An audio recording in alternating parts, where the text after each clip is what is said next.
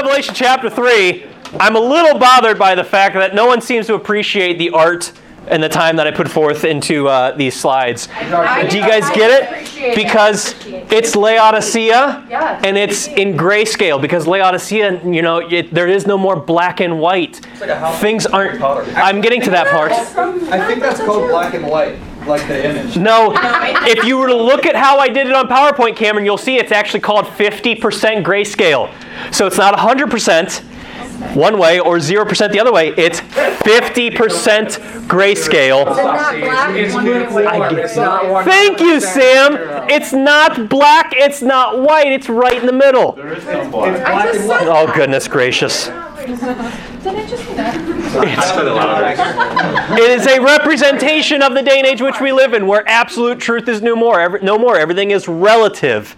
What does that truth mean to you? What does the Bible say to you here?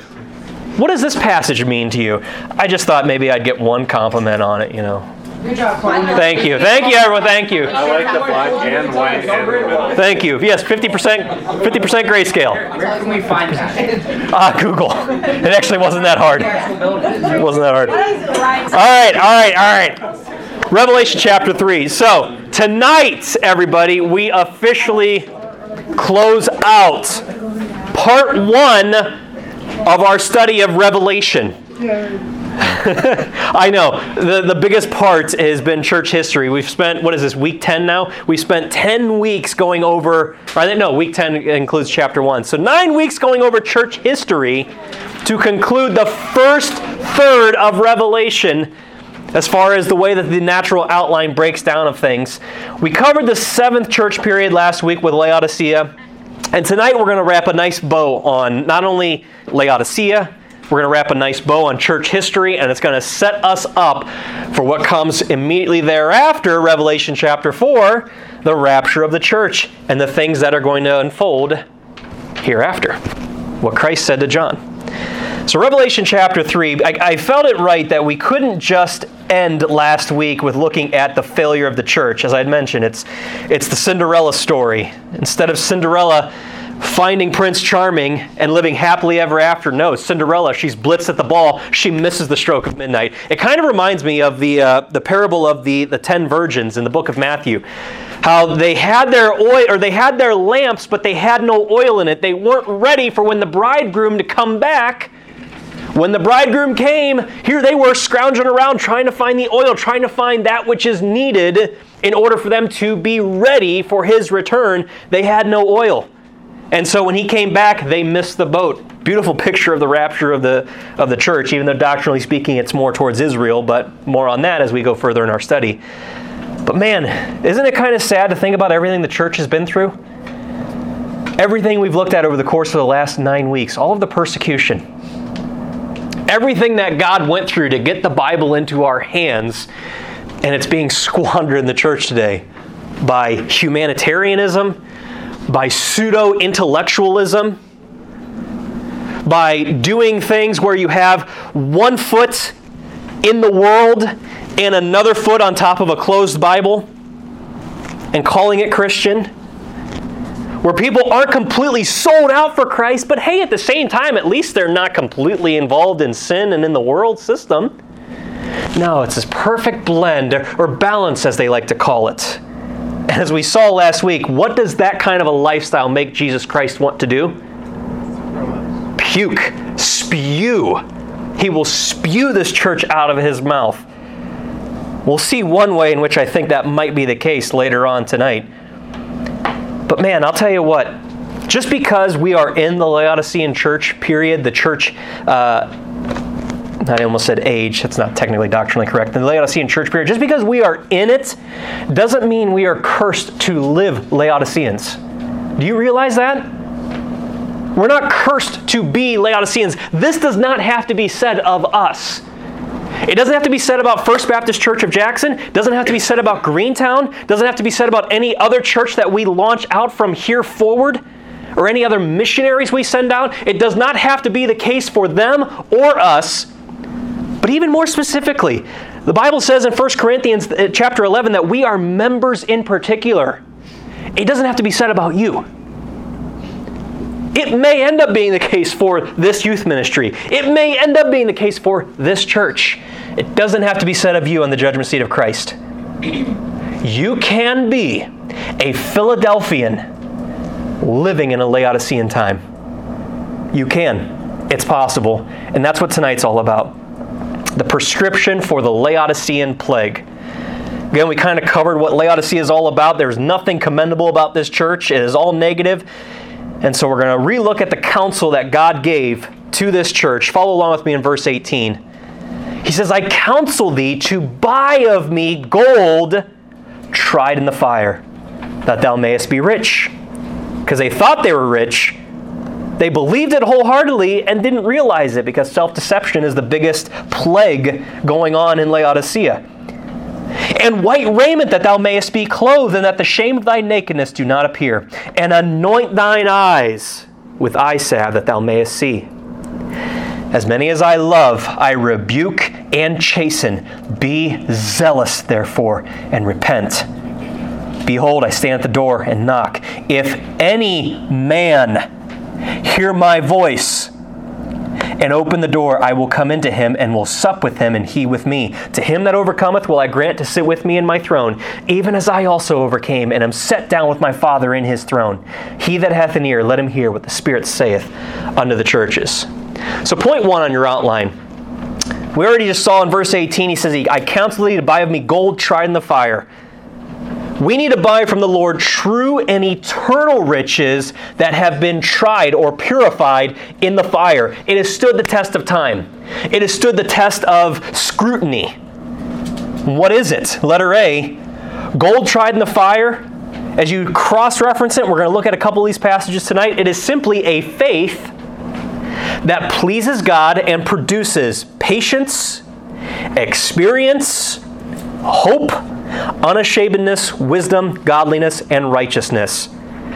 Everybody turn over to 1 Peter chapter 1, and I need 3 volunteers to turn elsewhere. Sam, do Job 23. Caleb, Proverbs 17. Andy, Isaiah 48. Is that the old? It's in the Apocrypha. Yes, it's in the old. That was a joke. That's what you guys said. Okay. JBI joke, sorry. I thought It's on your outline. 3. 1 Peter chapter 1, verse 7. Follow along with me as we read. We just talked about this the last 2 Sundays, talking about patience. Verse 7, that the trial of your faith, being much more precious than of gold that perisheth, though it be tried with what? All right, 3 of you are in that passage. Though it be tried with what? Fire. Might be found unto praise and honor and glory when? At the appearing of Jesus Christ, which, as a reminder, happens immediately after this church period. He's coming back soon. It might be tonight. It might be next week. We don't know the day and the hour, but it's coming soon. That's been the entire point of going through Revelation. Do you wonder, was the tagline question of this entire study. Do you wonder how close we are to the end? We just spent exhaustively the last 9 weeks looking to see. Yep. Not to mention, after chapter 3 comes chapter 4. He's coming back. What's your faith like? Does it please Him? Are you going through trials? Are you being tested? And are you doing it patiently? Are you coming through more refined in your walk with Christ, more purified? To whereas the things that used to distract you before, they don't now. The things, the friends, or the things that used to entertain you, the things that used to grab your attention that was immature, suddenly they don't have any cling or pull to your heart. You don't want to have anything to do with it anymore. No, you're being more mature. You're being more refined, more purified because God is getting that dross out of you. Again, Romans 5, 3-5, we've looked at this last couple of Sundays, that through the trying of your faith, through trials, it brings forth patience, and patience experience. You get to know God more personally through that. But let patience have her perfect work in James chapter 1. Sam, Job 23. We just saw this literally this past Sunday. What did Job have to say about it? But he knoweth the way that I take. When he hath tried me, I shall come forth as gold. as gold, pure. Sam, Proverbs 17:3. Sorry, Caleb, wrong Wursler. 17:3. The finning pot is for silver and the furnace for gold, but the Lord trieth the hearts. What is it he tries? The hearts. The heart. Remind me again, what does Jeremiah 17 verse 9 say about our hearts? Deceitful above all things. Ever been lied to? Ever have anybody deceive you before? Have you ever believed a lie? The one that is the most deceitful is the one that's closest to your own heart. That which we will tell ourselves, that which we will believe about ourselves or about somebody else. It is deceitful above all things and desperately wicked. It desperately wants to control your life. Do not let your heart lead your life. Do not follow the world's advice and follow your heart. As so many teachers, as so many parents have said for a millennium now. Follow your heart. That's desperately wicked. It wants to destroy my walk with Christ. It wants to take control back from Christ after I willingly yielded over my heart over to Him for salvation. Lord, you have all of me because you gave all of you. Every single day of your life, your heart is trying desperately to take back control of what it lost when the old man was crucified unto Christ in Galatians 2:20. Don't let it. Every day, keep it in check. Guard your heart. Keep thy heart with all diligence, for out of it are the Issues. of life. You have to stand guard. Anybody ever seen the tomb of the unknown soldier in Washington? You understand what the guards are like there? They are on watch 24/7, protecting that tomb. Always vigilant, making sure that no one desecrates it, that nobody does anything wrong to it. That is how you have to be with your heart. Why? Because the heart is deceitful above all things and desperately wicked and will try to find any way it can to take back control of your life. Remember 1 Corinthians 6:19 and 20. Your body is the temple of the Holy Ghost. Ye are not your own. If you're genuinely saved in here and you've given your life over to Christ.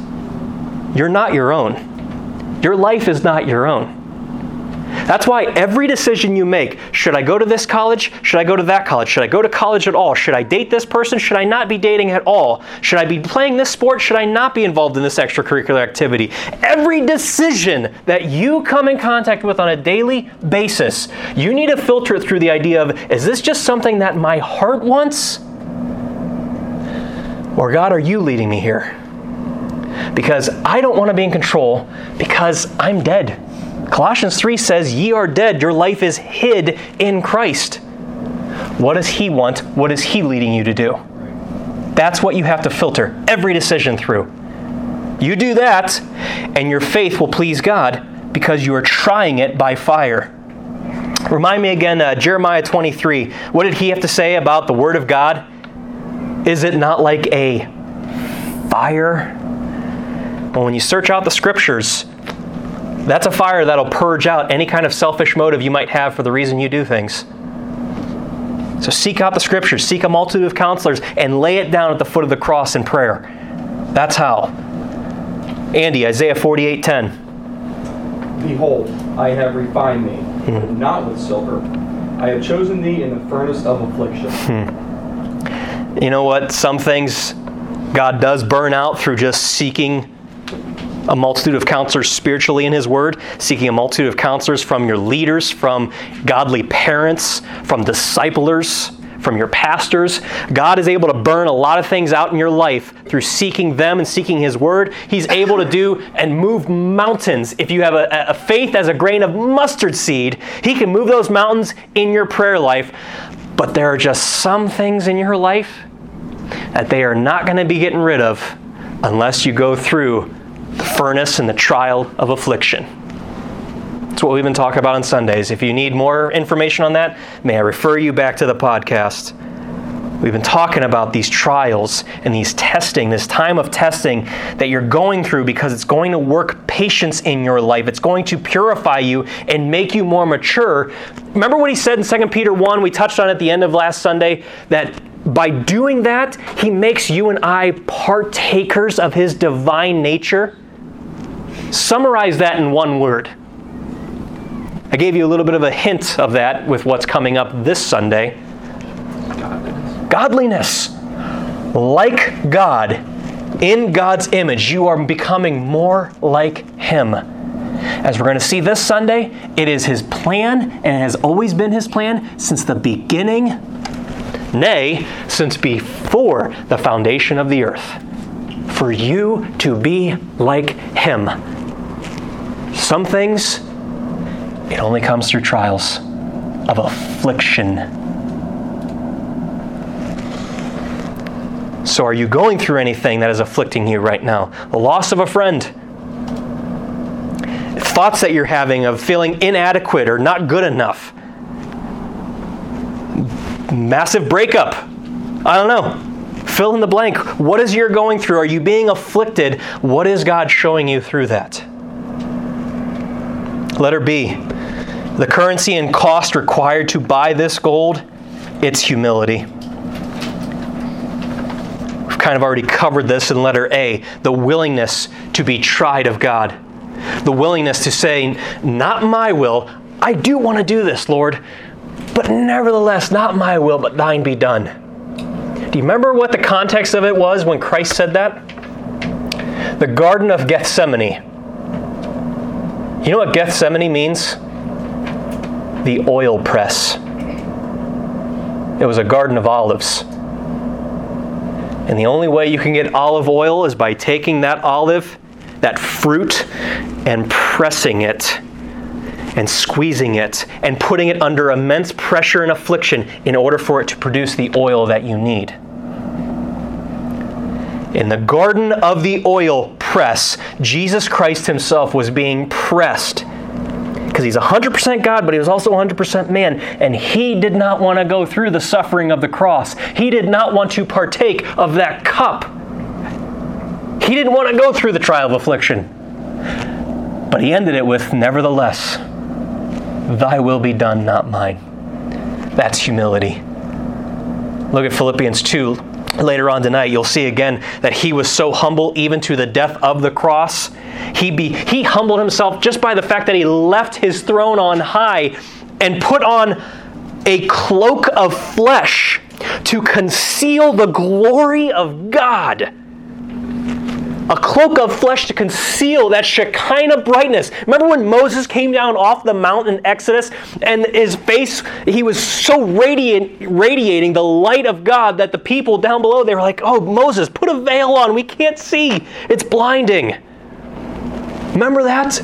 That's how bright and how shining and how pure and holy Jesus Christ is. And he decided to come down here and to humble himself by putting on that cloak of flesh.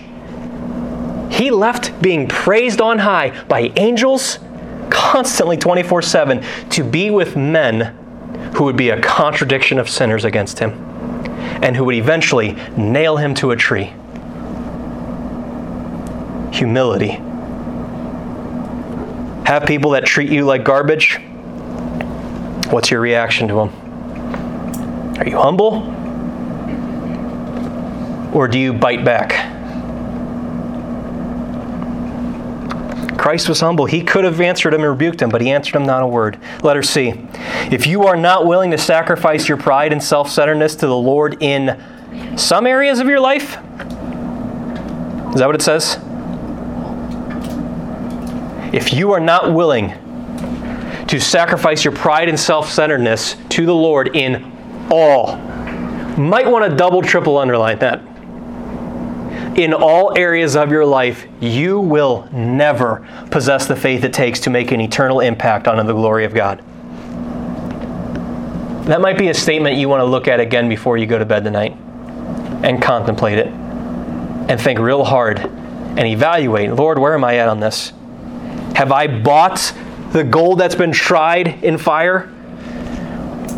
Or am I rich and increased with goods and I got need of nothing? I'm good, God. Thank you, though. I'm doing okay. Number 2. He says in Revelation 3:18, Cam, I hate your computer. You have a pop-up up here. I don't open that. That was stupid. Anybody remember what he says in Revelation 3:18? Specifically the second part of it. Counsel thee to buy of me gold tried in the furnace of earth and...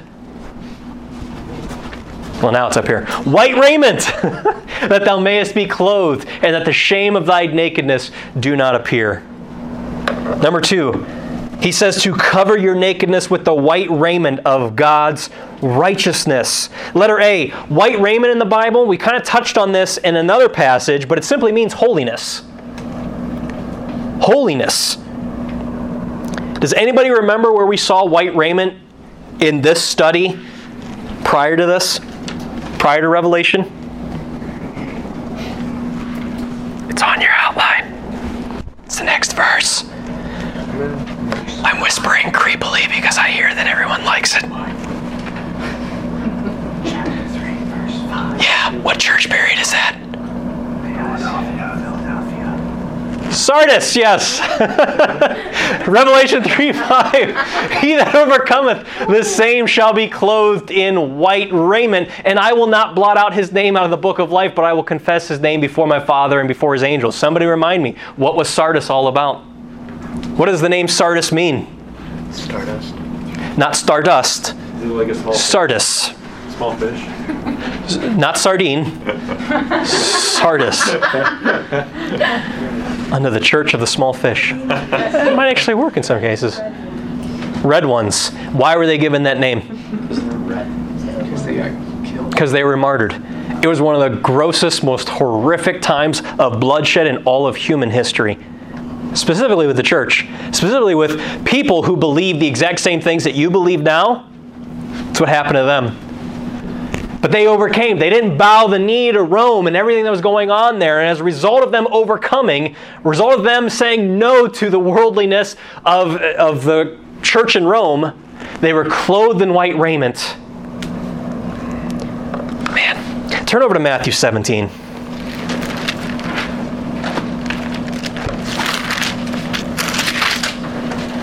How you guys doing tonight? Better. Good. Anybody else's week going rough so far? Nope. Just you. Yeah. Maybe you should revisit letter A. Sorry, number 1, not letter A. All right, Matthew 17, look at verse 2. So Jesus takes Peter, James, and John up to a mountain, and look what he does. Jesus was transfigured before them. In other words, he pulled back the veil of his flesh, and he revealed the brightness of God the Father to them. His face did shine as the sun, and his raiment was what? White as light. You guys remember back in the first week of this study when we looked at Revelation chapter 1, and we saw the description that Jesus Christ gives of himself?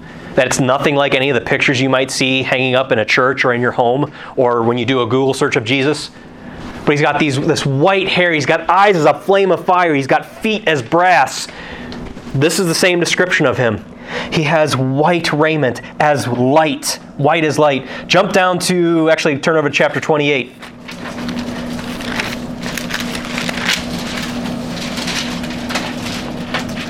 Look at verse 3.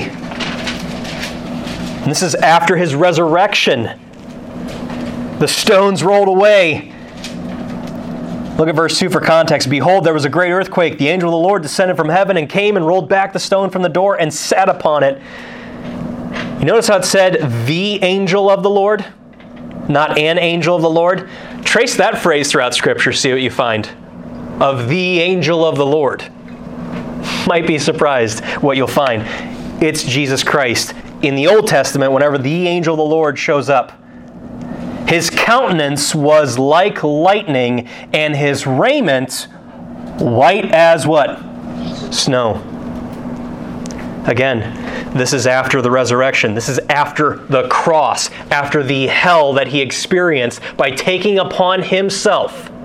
God, who knew no sin, literally became sin by taking upon himself not just every sin that you've ever committed, not just every sin that you will commit, every sin that everybody who has ever been born on this earth, he took it upon himself and experienced the torment and the wrath of God the Father, pouring out all of his indignation upon his only Son for you.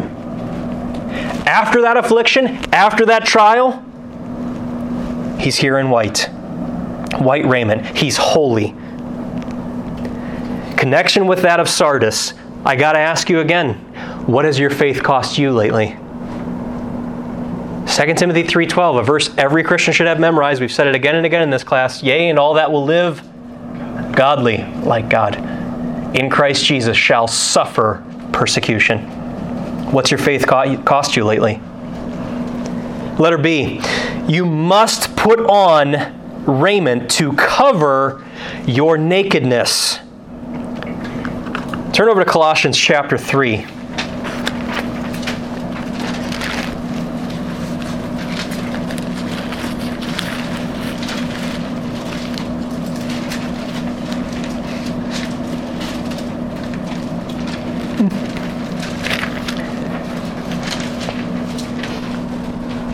On the screen here, I have Galatians 3:27. Paul's saying, for as many of you as have been baptized into Christ have what?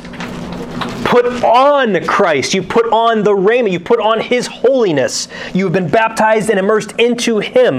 That is your position before God. He no longer sees your sinfulness. Romans 13:12, similar. The night is far spent, the day is at hand. Let us therefore cast off the works of darkness and let us put on the armor of light. Let me ask you guys a question. How often do you change clothes? Daily. What'd you say? I said once or twice a day. I thought you said once or twice a week. I bought it for a second. Anyways. Sometimes once or twice a day. But surely, hopefully, daily, right? Why? Because if you keep on with the clothes that you had, is it going to remain clean? No, it's going to get dirty. So you have to take off those and put on new clothes at least daily.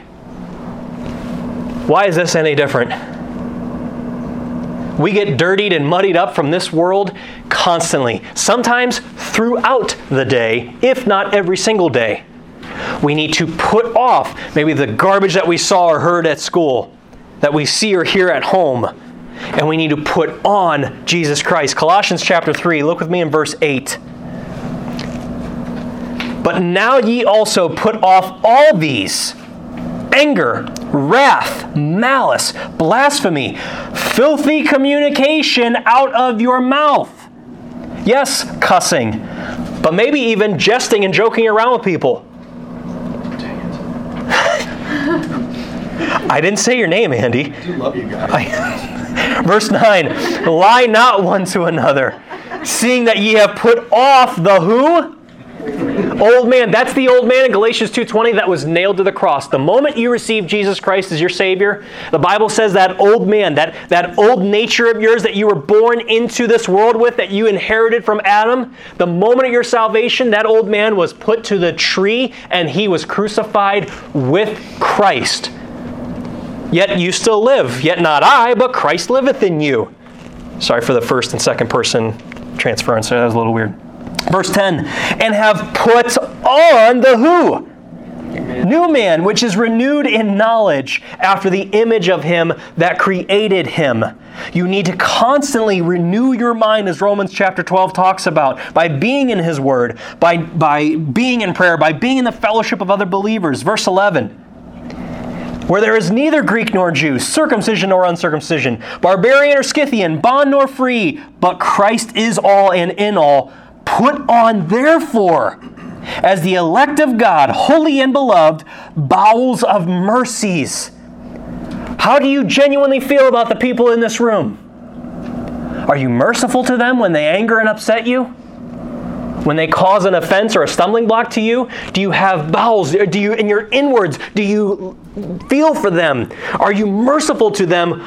Or is it all just surface? Because inwardly, you have all of these things: anger, wrath, malice towards them. Humbleness of mind, kindness, meekness, long-suffering. Verse 13, forbearing one another, and what? Forgiving. And what? Forgiving one another. And forgiving one another, if any man have a quarrel against any, even as Christ forgave you, so also do ye. And above all these things, put on charity, which is the bond of perfectness. Do you want to mature and grow in your walk with God? If you don't have a selfless love that expects nothing in return towards people, you will not mature. That's what that verse says. Which is the bond of perfectness. Verse 15, and let, it's a choice, the peace of God rule in your hearts. That word rule there, it basically means referee. Let the peace of God be a referee to let you know when you're going out of bounds. Let the peace of God let you know that you've committed a foul. That you've committed a foul against somebody else or against the entire game. And to stop the game and to cause you to regroup. That's what the word rule means there. To the which also ye are called in one body, and be ye thankful. How do you do all this? How do you put on Christ daily? Well, verse 16. Let, again, it implies choice, the word of Christ dwell in you richly in all wisdom, teaching and admonishing one another in psalms and hymns and spiritual songs, singing with grace in your hearts to the Lord. And whatsoever ye do in word or deed, do all in the name of the Lord Jesus, giving thanks to God and the Father by Him. Why did we spend so long looking at that entire passage? Oh, because there is so much good stuff there. But even more importantly, do you guys want to know who the book of Colossians is written to?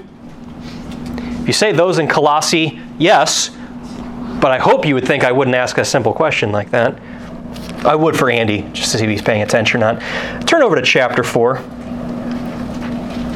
I don't know if any of you guys have ever seen this before, if you've ever read the book of Colossians. But here at the very end, verse 16, he says, and when this epistle, which epistle is that? All right, so two people know for sure. I need everyone's help on this. Which epistle is this that he's saying? Thank you. Thank you. Is read among you, cause that it be read also in the church of the Laodiceans, and that ye likewise read the epistle from Laodicea. Oh, goody, goody. I wonder what that said. Here in your Bible, you have a letter specifically to Laodiceans. Might be good to do some devotions in it if you're struggling with Laodicea. C. If you are not willing to live out practical holiness in your life, your nakedness comes out in the form of hypocrisy. And it's noticeable to all. You say you love a holy God and that He has changed your life, but there's little to no changes when compared to the world. You're nothing more than a spiritual streaker. Yes, that's your actual blank. You're nothing more than a spiritual streaker. Running around without the raiment, without the holiness of Christ. It's Laodicean. It's lukewarm. All right, next. Everyone turn over to John chapter 9. And I need 4 volunteers to read. Carson, go to Isaiah 34:16. Kendall, John 5:39. Brendan, Joshua 1:8. Caleb, Proverbs 23:12. You already had a chance. Oh, I'm going back around the beginning here. He don't read well. Oh. Sorry, grammar Nazi here. All right. Everybody else, John chapter 9. He said in Revelation 3:18 that not only are we supposed to buy gold tried in the furnace of the earth, not only are we supposed to put on white raiment, but we are to anoint our eyes with eye salve so that we can clearly see. Eye salve in letter A simply means believing the Bible.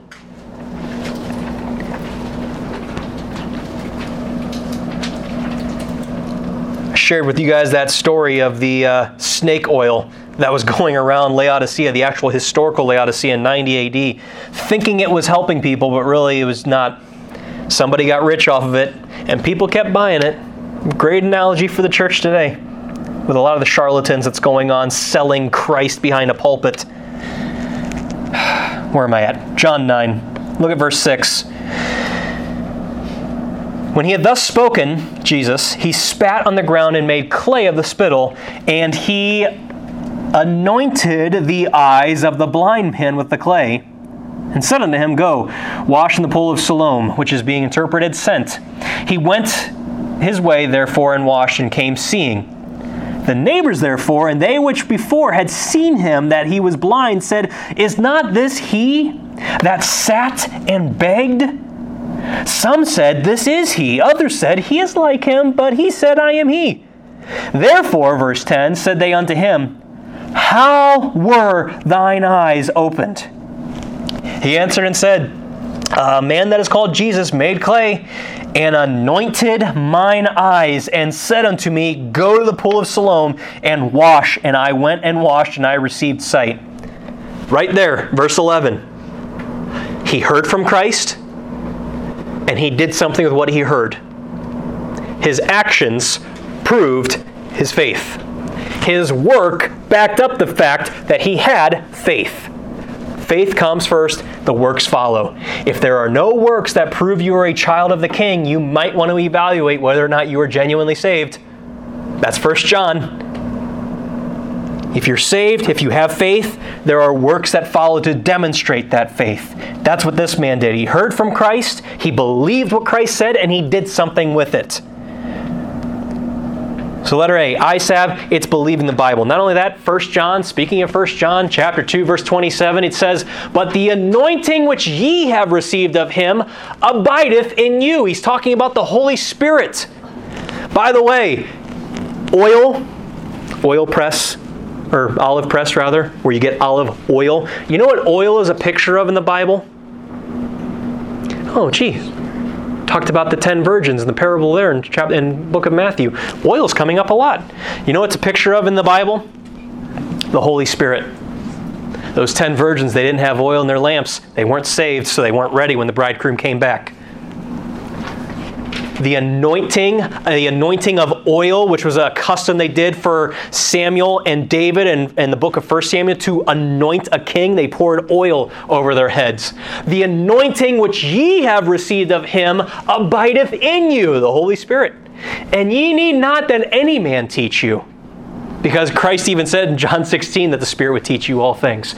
But as the same anointing teacheth you of all things, and is truth and is no lie, and even as it hath taught you, ye shall abide in him. The Spirit of God is always going to abide in you.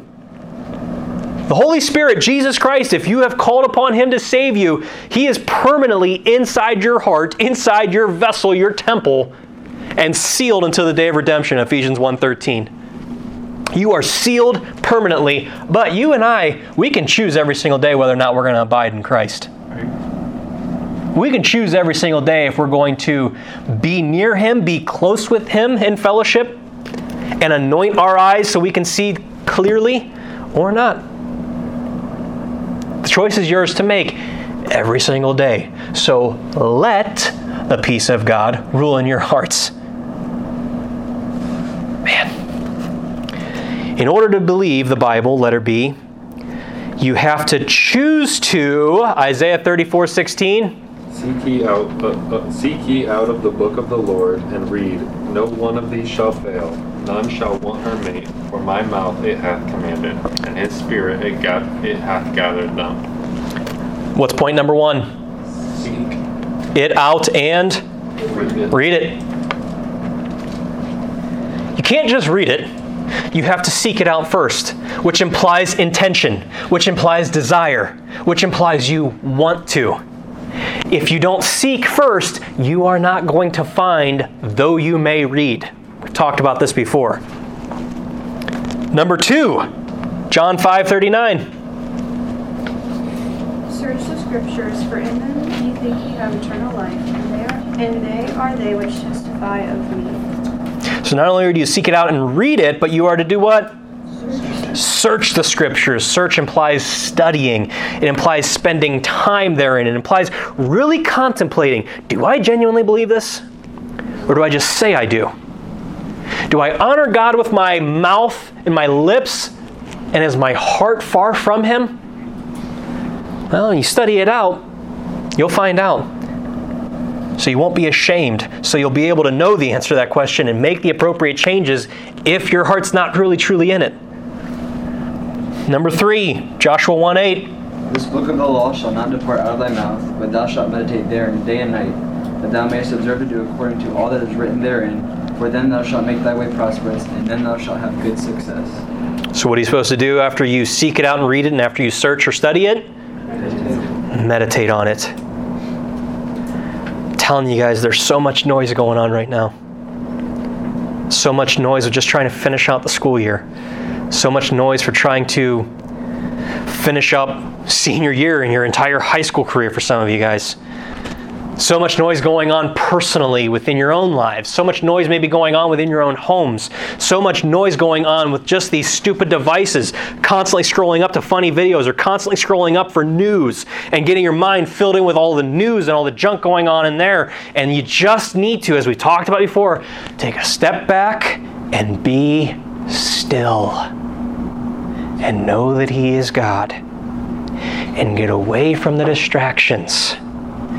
And be with Him. We've talked about this a couple weeks ago. And maybe it was a good reminder to have this right now. Because man, I tell you what, we as Laodiceans, it just becomes easier and easier for us to get distracted. Easier and easier for us to just buy into the noise and to not be quiet. We need to always be on the go. And I think it has to do with what Daniel chapter 12 verse 4 prophesied. That in the last days, people are going to run to and fro and knowledge is going to be increased. And you can get so much knowledge at the flick of your fingers by picking up your phone. And you get things so quick. And you get things so rapidly, and you can go to places on the far other side of the world so quickly that your entire life just becomes rapid and quick and fast, and no one is taking the time just to slow down and settle in and just be still.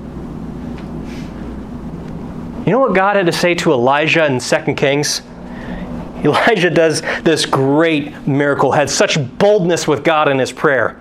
When he challenges the prophets of Baal, saying, hey, let's see who God really is. You call down Baal, I'm going to call down God. Here's what we're going to do. We have the sacrifice here. You guys call down Baal, see if he brings fire. I'm going to do the exact same thing. The only difference Elijah does, though, is when it's his turn, he gets all of these buckets of water and he douses the altar with it. He makes it as impossible as ever for fire to consume that offering. He was that bold in his prayer. He was that bold and confident in his God that he would do that. And God, what does he do? Sends fire, licks up every drop of water that was around and on that offering, and he burns up some of the prophets of Baal too. Imagine what that would do to your faith when God does something like that to you. If God has done something like that recently, something you could not explain, what does that do to your faith? Probably the same exact thing it did for Elijah. Because just a few verses later, as you read, he hears that Jezebel is sending people after him to kill him. And he goes and he hightails it and he gets scared. And he runs to a cave. And you know what God tells him? Hey, you know, I did a really loud, big thing there. I did a lot of noise over there. But you want to know where I'm really found at? It's not in the tempest. It's in a still, small voice. Elijah, listen. I've got 7,000 prophets that haven't bowed the knee to Baal yet.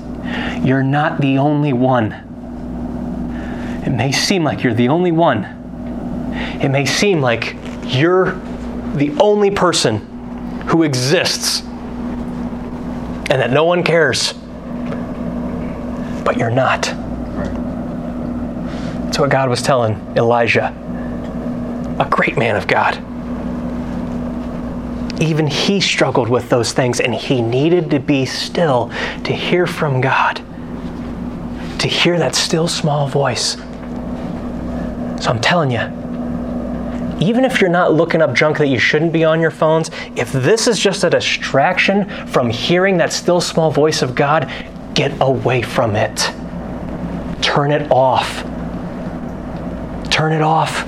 You're not missing that many funny videos or news stuff anyways. Get away from it for an hour, 2 hours, and meditate. Think about what God's been teaching you on Sundays, on Wednesdays, in discipleship, in your own personal quiet time. Think on those things. Connect the dots. I'm telling you guys, I didn't plan for so much of what we've covered in Revelation to then tie in what we're covering on Sundays. God just does that. Don't miss it. Don't miss it. And last, Proverbs 23:12. Apply thine heart unto instruction, and thine ears to the words of knowledge. So what's number 4? Apply thine heart unto it. When you hear that still small voice from the scriptures that you've been seeking and reading and studying out, what's he telling you to do? Whatever he's telling you to do, do it. Whatever he's telling you to do, do it. Number 4. Oh boy, this scares me. Just as a refresher, Revelation 3:19. To the Laodiceans, he says, as many as I love, does Jesus Christ love you? Are you saved? Then this is to you. As many as I love, I rebuke and chasten, I spank. Be zealous, therefore, and repent. Oh, man. He uses that word zealous. I think I touched on this last week. Do you know the first time that it shows up in Scriptures? Turn over to Numbers 25.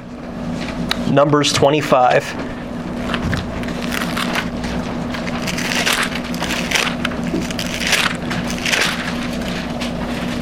This will be the last passage we turn to tonight. Can I get one more volunteer, though, to turn to Titus 2:14? Andy, thank you for patiently waiting.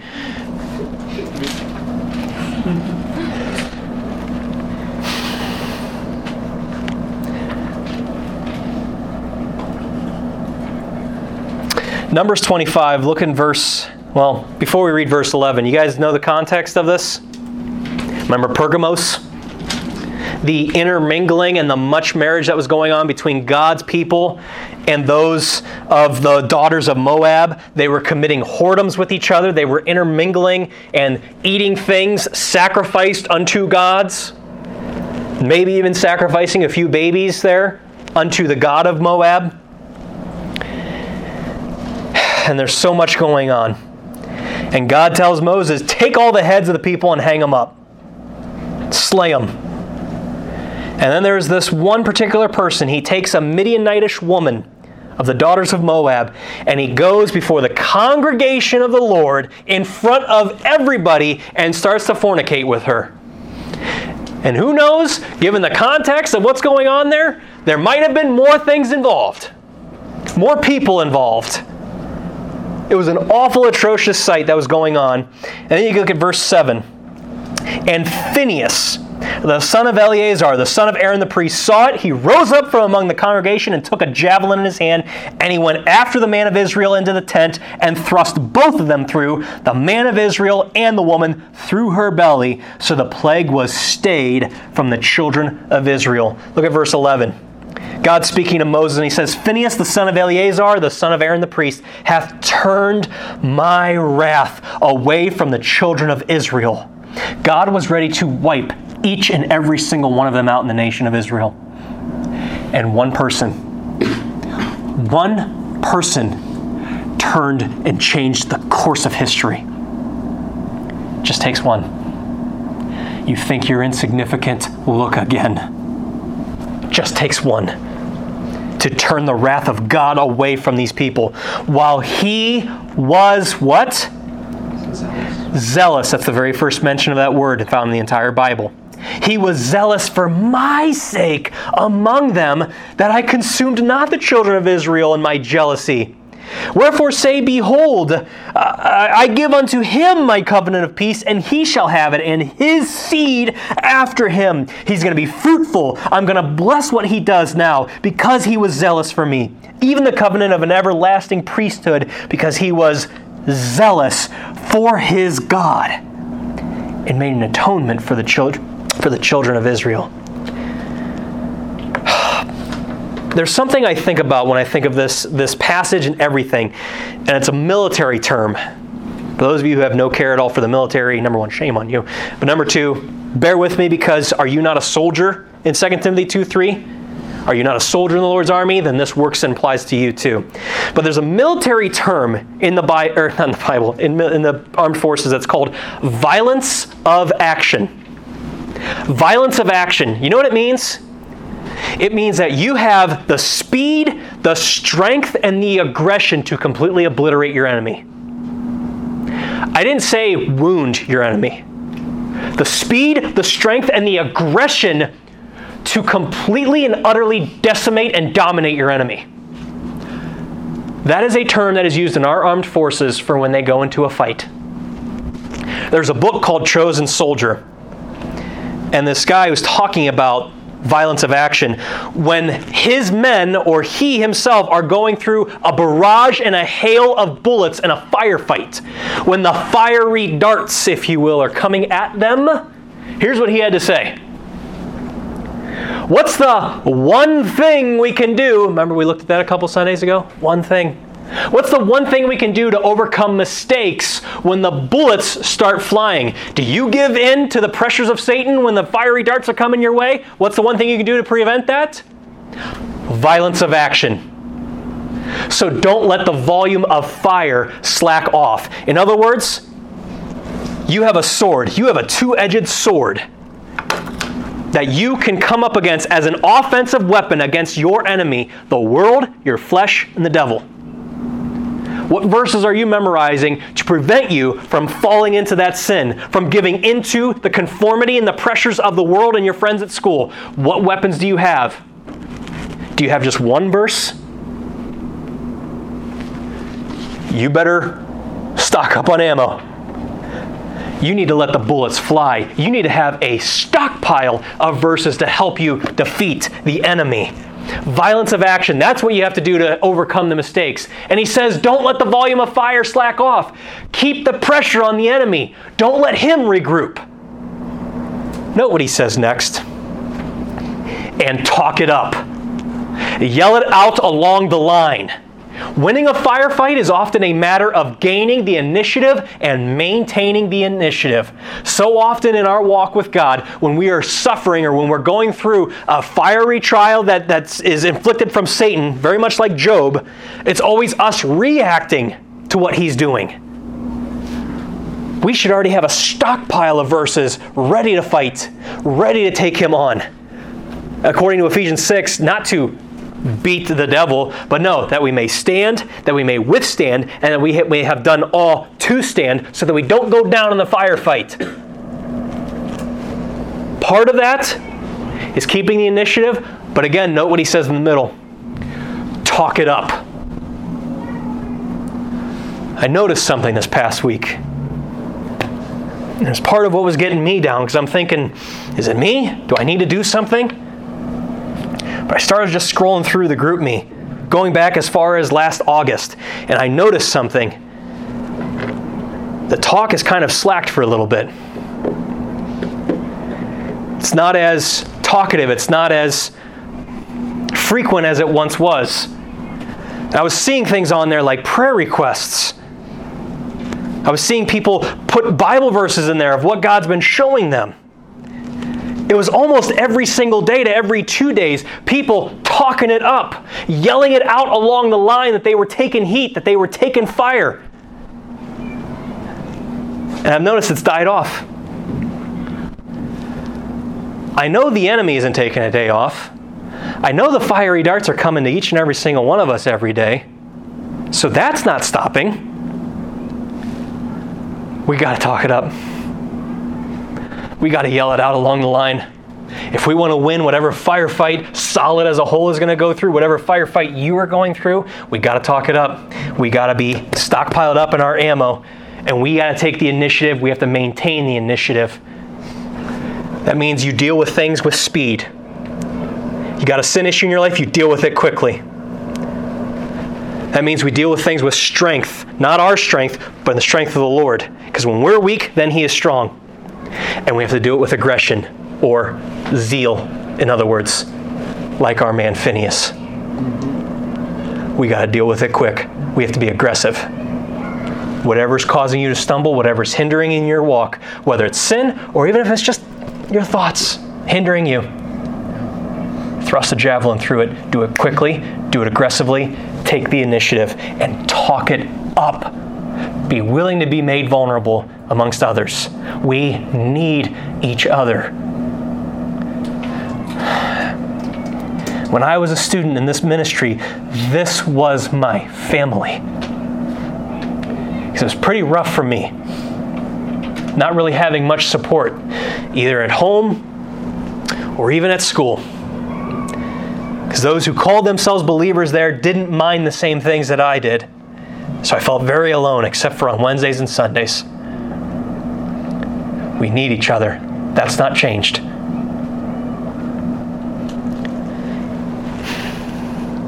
You know what the word zeal actually means? It means heat.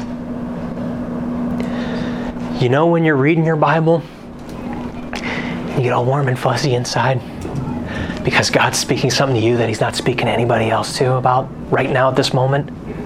That's zeal. You know when you're witnessing to a friend, or you invite a friend to church or to camp, and you're looking over at them and you're looking at the message, you're looking at them and you're looking at the preacher, and you're like, they're going to get saved. I know it. And your heart starts pumping a little bit faster. That's zeal. When you get a chance to teach or to preach, and your heart starts pumping a little bit faster, maybe it is nerves, but maybe it's zeal, maybe it's that heat. Because you're close with God. Is not His word like a fire? That's zeal. You see, in letter A, when God convicts, you believe it and you receive it with humility by faith. And when you truly receive correction by faith, letter B, you immediately and passionately obey and make all the necessary changes to honor the Lord. 2 Corinthians 7:11. Cross out 1 Corinthians as a typo. Should be 2 Corinthians 7:11. Oh, great. For behold, this selfsame thing that ye sorrowed after a godly sort, it brought about a change in you when God convicts you.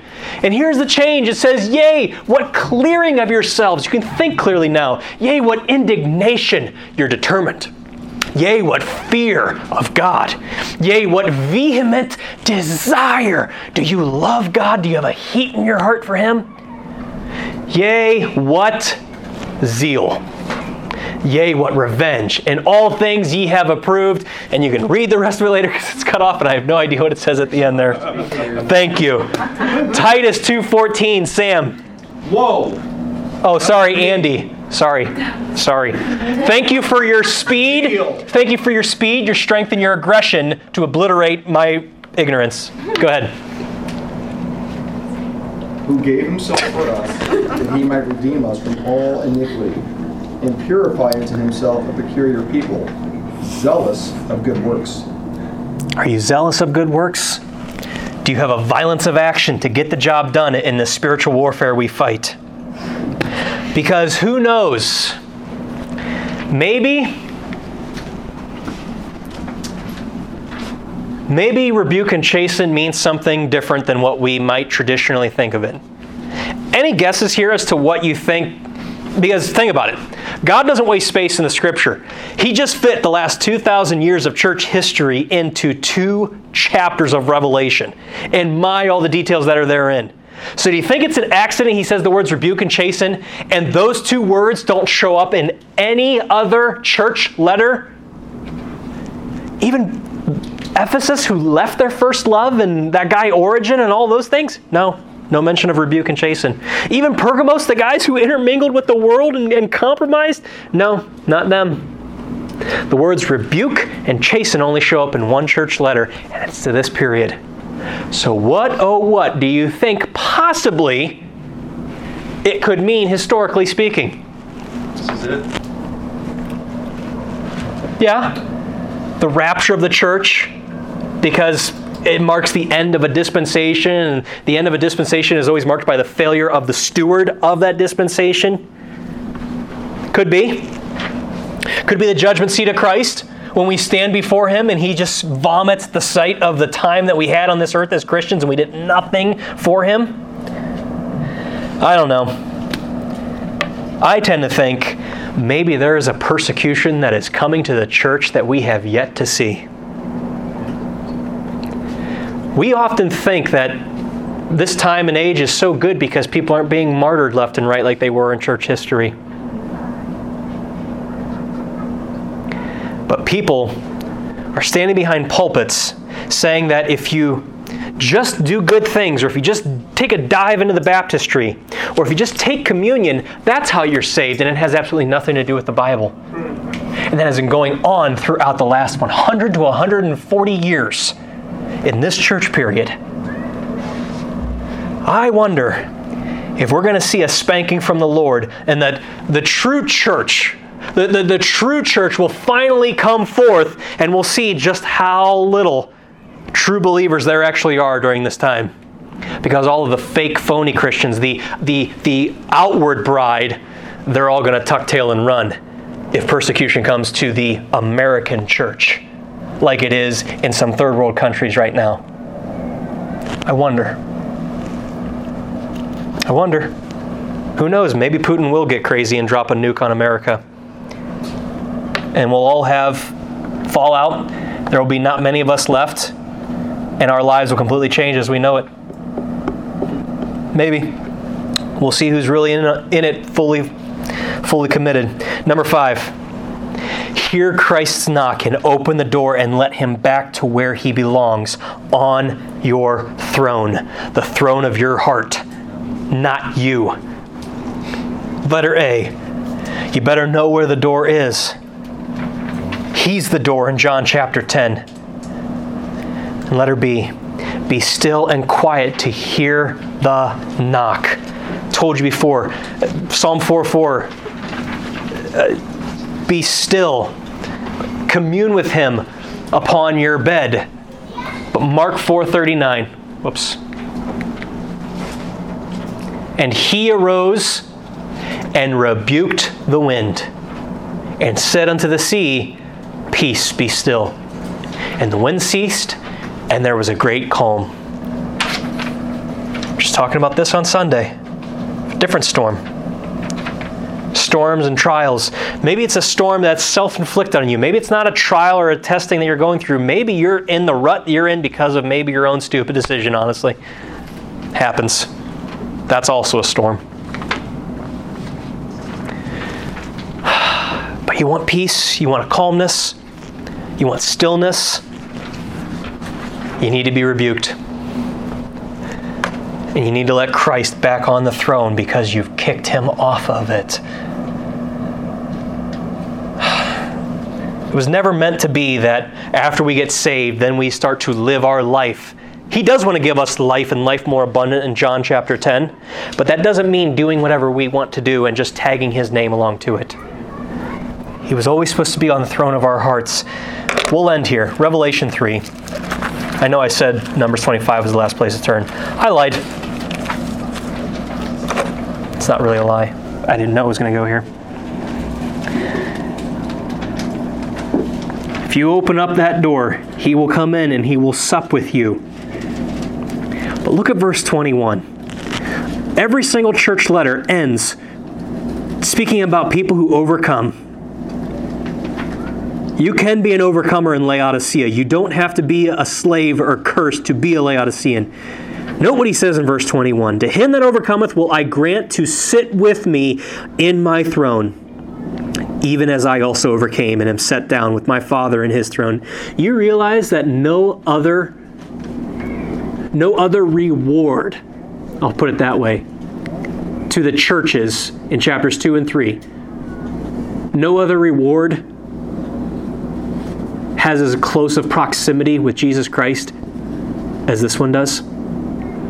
You can go back and check it out later tonight, chapters 2 and 3. Just look at the last verse, the last 2 verses of every church period, of every church letter. You will not find a reward for a challenge well done that gives you and grants you personal closeness with the King of Kings. It's only reserved to overcomers of Laodicea. It's only reserved to those who choose not to be Laodicean, who choose to maybe be a Philadelphian in Laodicea. You will have physical closeness with him in his throne. And yeah, it's talking about the millennial, but think about how close you can get with him now.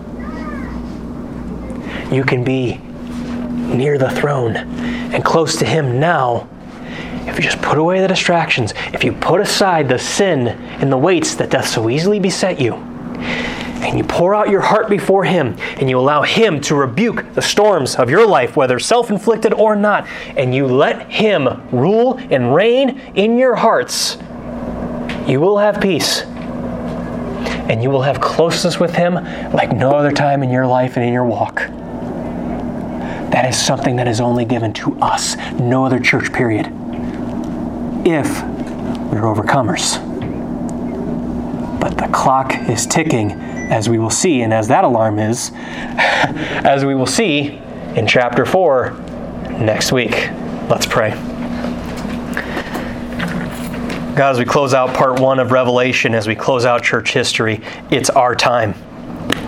It literally is our time in church history. That's not just a cliched verse we get from Esther, for such a time as this. No, this is our time in church history, literally.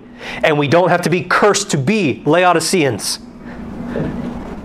So change us. Have all of us, whatever it is we're holding on deep inside the recesses of our being, Lord, tear it asunder.